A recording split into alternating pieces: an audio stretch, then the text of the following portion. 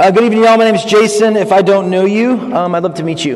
I'm one of the pastors here with the house, and it's a tremendous honor to be here tonight and to get to declare the good news of the kingdom of God from the scriptures. Tonight we're looking at one of the hardest sayings of Jesus. And as a rule, when Jesus is speaking comforting words, please let them be comforting. And when Jesus is speaking hard words, let them be hard. Take him at his word and search for what he has to offer us within it. In our passage this evening, I think it is precisely within the context of a hard word that we have to access hope. So let's pray. Hallelujah. God, you are the one who sets us free in your Son Jesus, and we praise you for him and give you thanks for him. Would you send your Spirit right now?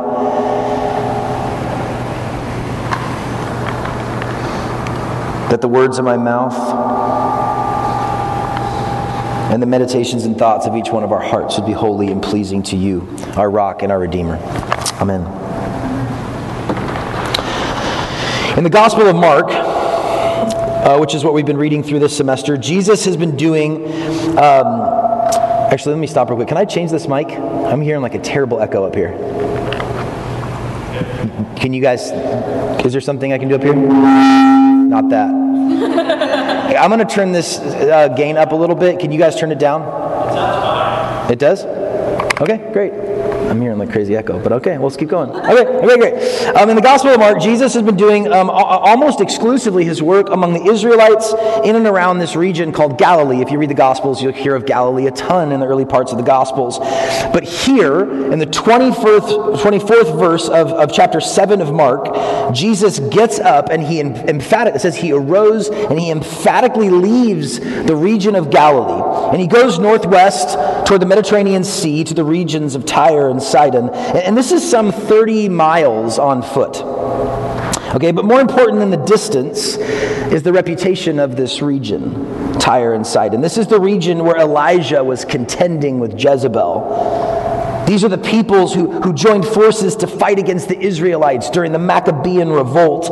The most famous Jewish historian in antiquity says that these people in Tyre and Sidon were notoriously our bitterest enemies. Why is Jesus going here? And when he arrives, he goes into this house, but he doesn't want anyone to know. And again, we might ask, why does he go into some house? Why does he go 30 miles away, go into somebody's house, hoping nobody knows, and hide there? And the text doesn't tell us this. There are some clues because of what we see happen in the story, but the fact is the text doesn't tell us. Maybe he was tired, maybe he wanted to find a place to rest with his disciples. Whose house did he go into? We do not know, but he went into this house hoping to stay hidden. But apparently, news of him had spread even tens of miles away until this woman, whose daughter was possessed by an unclean spirit, came and fell down at his feet. And we are told straight away that she is not an Israelite. She's a Gentile, which means essentially somebody who's not an Israelite. And furthermore, she was Syrophoenician by birth. And there's this intent to make sure that as a reader, you know that this woman is about as far from cultural importance to a Jewish rabbi as anyone could be. If you don't know, Jesus is a Jewish rabbi. The author here wants us to know that this woman is an outsider to the Israelites. To the perspective of the religious leaders, she is marginalized. Not only is she not one of our people, she belongs to a group of people who are enemies of our people. And furthermore, in that day and age, a woman falling at the feet of a male rabbi in a hidden home would have been scandalous. All the more so just because Jesus wants to be alone. And as a matter of fact, in the Gospel of Matthew, chapter 15, which recounts this same story, the disciples of Jesus who were with him actually encouraged Jesus to tell her they actually encouraged him to tell her to be quiet and to cast her out, to go away. Well, there she is at his feet, and she begs him to cast this demon possessing her daughter out. And I want you to pretend, I don't know if when we read the scriptures you really check in and listen. Like, so far, I'm just literally telling you, unpacking some of what we just read, okay? But if you did listen, I actually want you to pretend for a minute you don't know what he's about to say. Just given what you know about Jesus generally, like what you think about this Jewish rabbi from Nazareth, like what do you think about him generally? From your impressions, how do you think Jesus Christ is going to respond to somebody whose child is possessed and who's thrown themselves at the feet of Jesus begging for healing? What do you think Jesus Christ is going to say? I don't think you could guess. Because his response is one of the most offensive things on its face that we could read in the Gospels. I say one of because I think Jesus telling us to hate our own life is more offensive. I just don't think we believe him. If we were to take his words seriously, there's some hard words that he has to say. But when he calls a woman a dog, that's a hard one to dodge. You see? The text, by the way, is right there. It's in Mark chapter 7. I encourage you to read it there. Or if you look at our website, you can see the text right there and check it out. Okay, what's going on? What is Jesus doing in this moment? Jesus does something surprising here, and I don't want you to miss it. He gives this woman a parable. The fact that Jesus would respond to her with a kind of teaching while she's kneeling at his feet says a thing, even as his words are saying a thing. He says, "Let the children be fed first, for it is not right to take the children's bread and throw it to the dogs." This is a parable. In this one sentence parable, he's comparing bread to his word and to his life, and children and dogs to the Israelites and to the Gentiles. Let the children be fed first, for it is not right to take the children's bread and throw it to the dogs. And I don't know what you would do if you heard Jesus speaking to you this way. Imagine that you know he's trying to stay hidden, and you know his friends, what they think about you is that you shouldn't get near him. But you're so desperate, and you know that he's the only one who can help.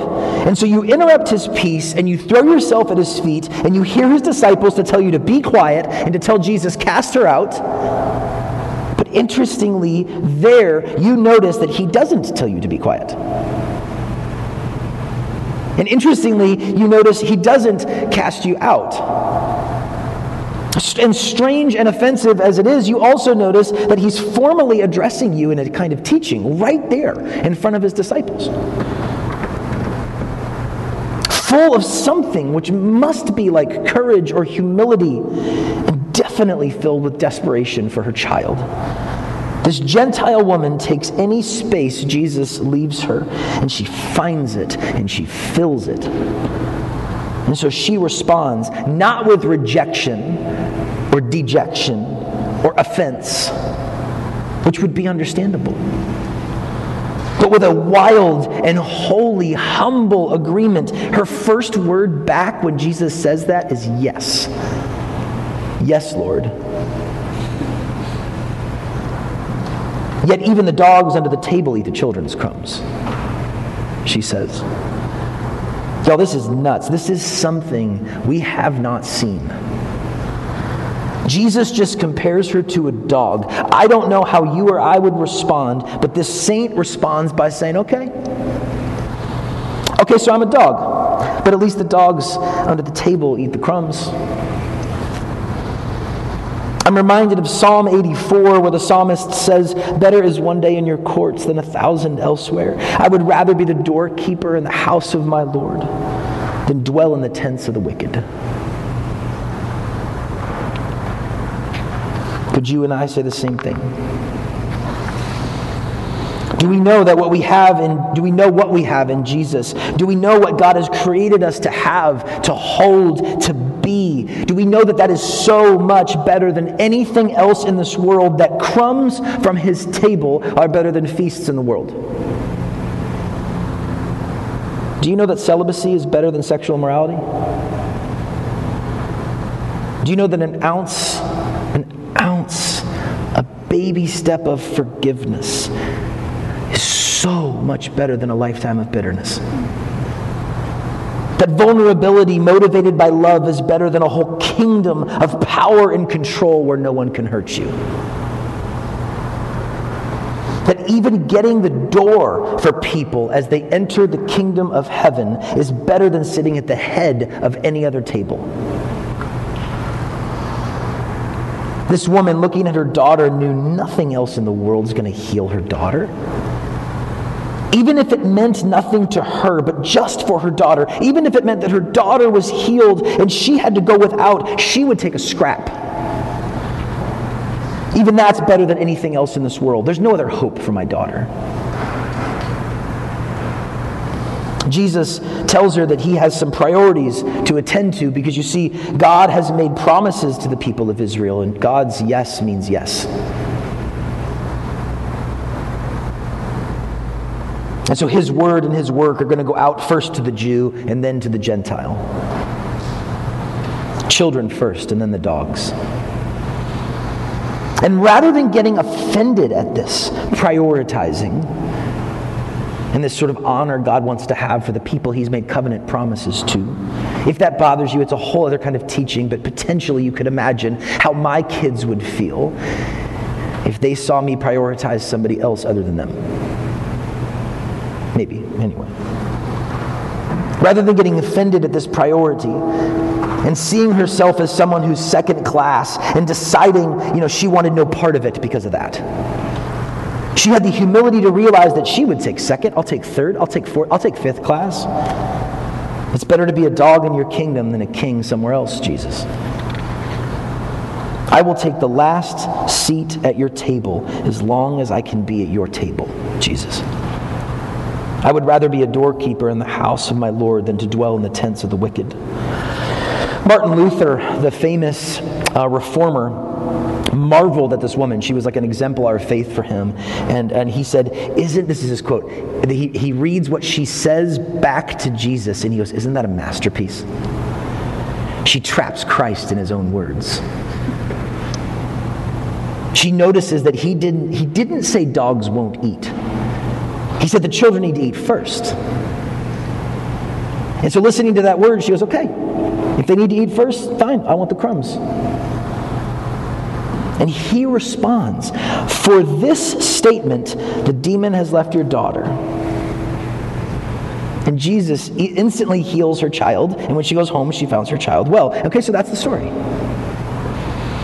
Those are the words on the stage. And maybe an analogy will help us here. Those are the words like on the front of this stage. Okay, but for a minute, I want us to look at like the stage itself, at the context, the setting, the scene, kind of all around this story.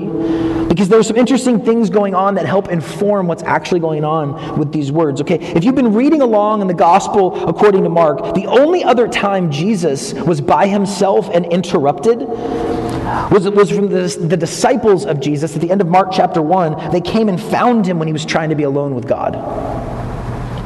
And in response to this kind of interruption at the end of Mark 1, the mission of Jesus begins to take a whole new direction. So too in this story. From this moment on, Jesus' words and work go out to the Gentiles. And the only other person up to this point who has thrown themselves at the feet of Jesus asking for a miracle was the leader of a Jewish synagogue. And so here, notice, this woman is in the same place that up till now only the disciples of Jesus have been. And she's in the same place where only a religious leader of Israel has been. And Jesus, who up to now has only taught parables to the children of Israel, is now teaching this Gentile woman in parables, sitting right there at his feet. So there she is, in this place of a religious leader of Israel, in this place of a disciple, in this place of the people of God. And Jesus has the hardest words so far to her, and she leans in. She may be even challenging him back. The disciples and the religious leaders miss the point of Jesus' parables. We're only in chapter 7. It's not far to read back. The religious leaders and the Israelites, when Jesus teaches in parables, they're confounded. When Jesus, in this very chapter, when Jesus is unpacking some of his teachings, for the religious leaders who study the law, they miss the point.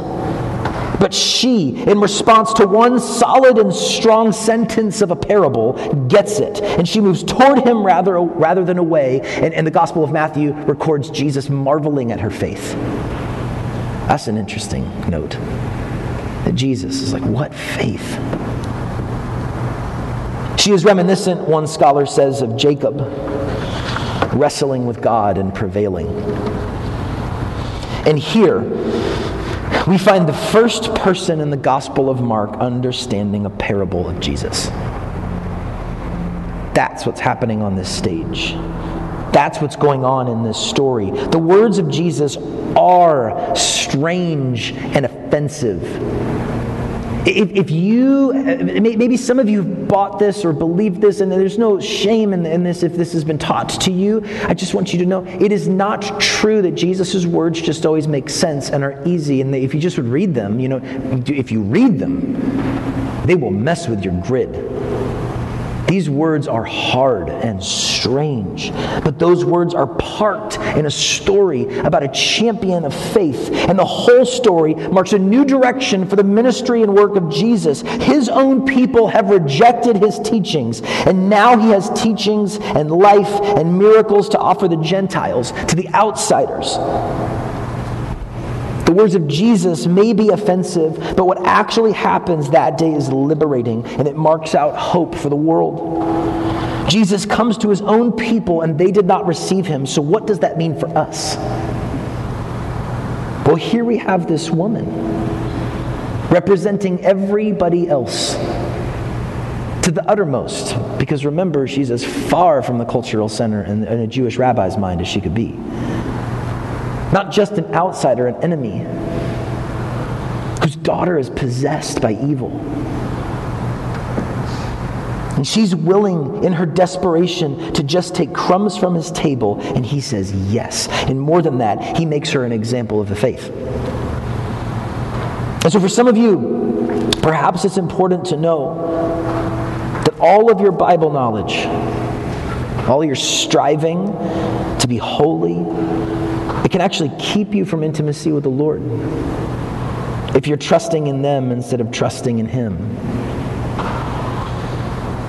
Think of that epic poem of love in 1 Corinthians 13. If you haven't read it, I commend to you 1 Corinthians chapter 13, okay? It's freaking phenomenal. And this is just a brief paraphrase of the first 4 verses there, okay? But Paul says in 1 Corinthians 13, if I have all knowledge, if I have all prophecies, if I have faith to move mountains, if I give away everything I own, even giving up my body to be burned, which quite frankly captures every single one of our attempts at righteousness in this world. Words, visions, faith, action, sacrifice, captures it all. If I do all these things, but I have not love, I am nothing. The religious leaders of the day who spent all their time poring over text and remembering stories and trying to be holy, they were confounded and angry with Jesus when he had challenging things to say. May that not be true with us. And the disciples who spent all their time with him were confused and misunderstood the nature of his work. Because they were, why? Because they were expecting something else? Why? But this one woman who no one expected sees him for who he is. She recognizes him as Lord and Messiah. She recognizes that the crumbs in his kingdom are worth more than the feasts of the world. And Jesus commends her faith in him. She didn't have training. She didn't have the background. She didn't have the cultural status. There is no mention of her virtues. There is no mention of her sin. All we know is that she was desperate before the Lord, saying, I'll take a crumb. And Jesus calls that faith. One scholar says this story helps us to see that faith is holding on to Jesus for dear life, like a drowning person to a life raft. Believing Jesus is good even when his words do not seem that way to me. For those of you who have never believed, well, this is your moment. Jesus doesn't require anything brushed up or put together. He'll do that. He doesn't require it of you at the start. A humble and contrite heart he will not despise. He will lift up the lowly. His kingdom is for the poor in spirit. The meek will inherit the earth. You need nothing other than to throw yourself at his feet. For my brother and sister Christians, do not forget your first love. Do not fall more in love with your own righteousness, your own ethics, your own thoughts, your own opinions, your own knowledge, your own versions of virtue, and forget that Jesus Christ is the true object of all our desire. And finally, if the Lord is saying something to you which is hard, lean in. It's unlikely that he's saying something to you that's harder than he did to this woman on that day. That day when all the church, so to speak, was telling her to be quiet and to get out, and he calls her a dog right there in their midst. Maybe Jesus is saying something harder to you than that. But most of us, that's not true. And she, this champion of faith, this New Testament Jacob, who wrestles with God and prevails, let her be an example to you. To trust how good our Lord is, even when his words are hard, even the crumbs from his table are better than feasts anywhere else.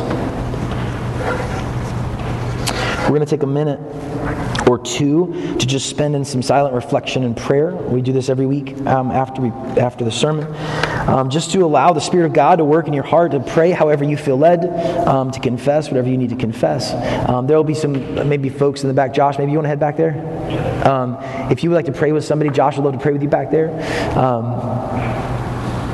I encourage you to think about, if the Lord is saying something hard to you, what does it look like to say yes to him right now? If you feel like he's only offering you crumbs from his table, I encourage you to consider whether a feast anywhere else is actually better. But you can also pray for a feast in his kingdom.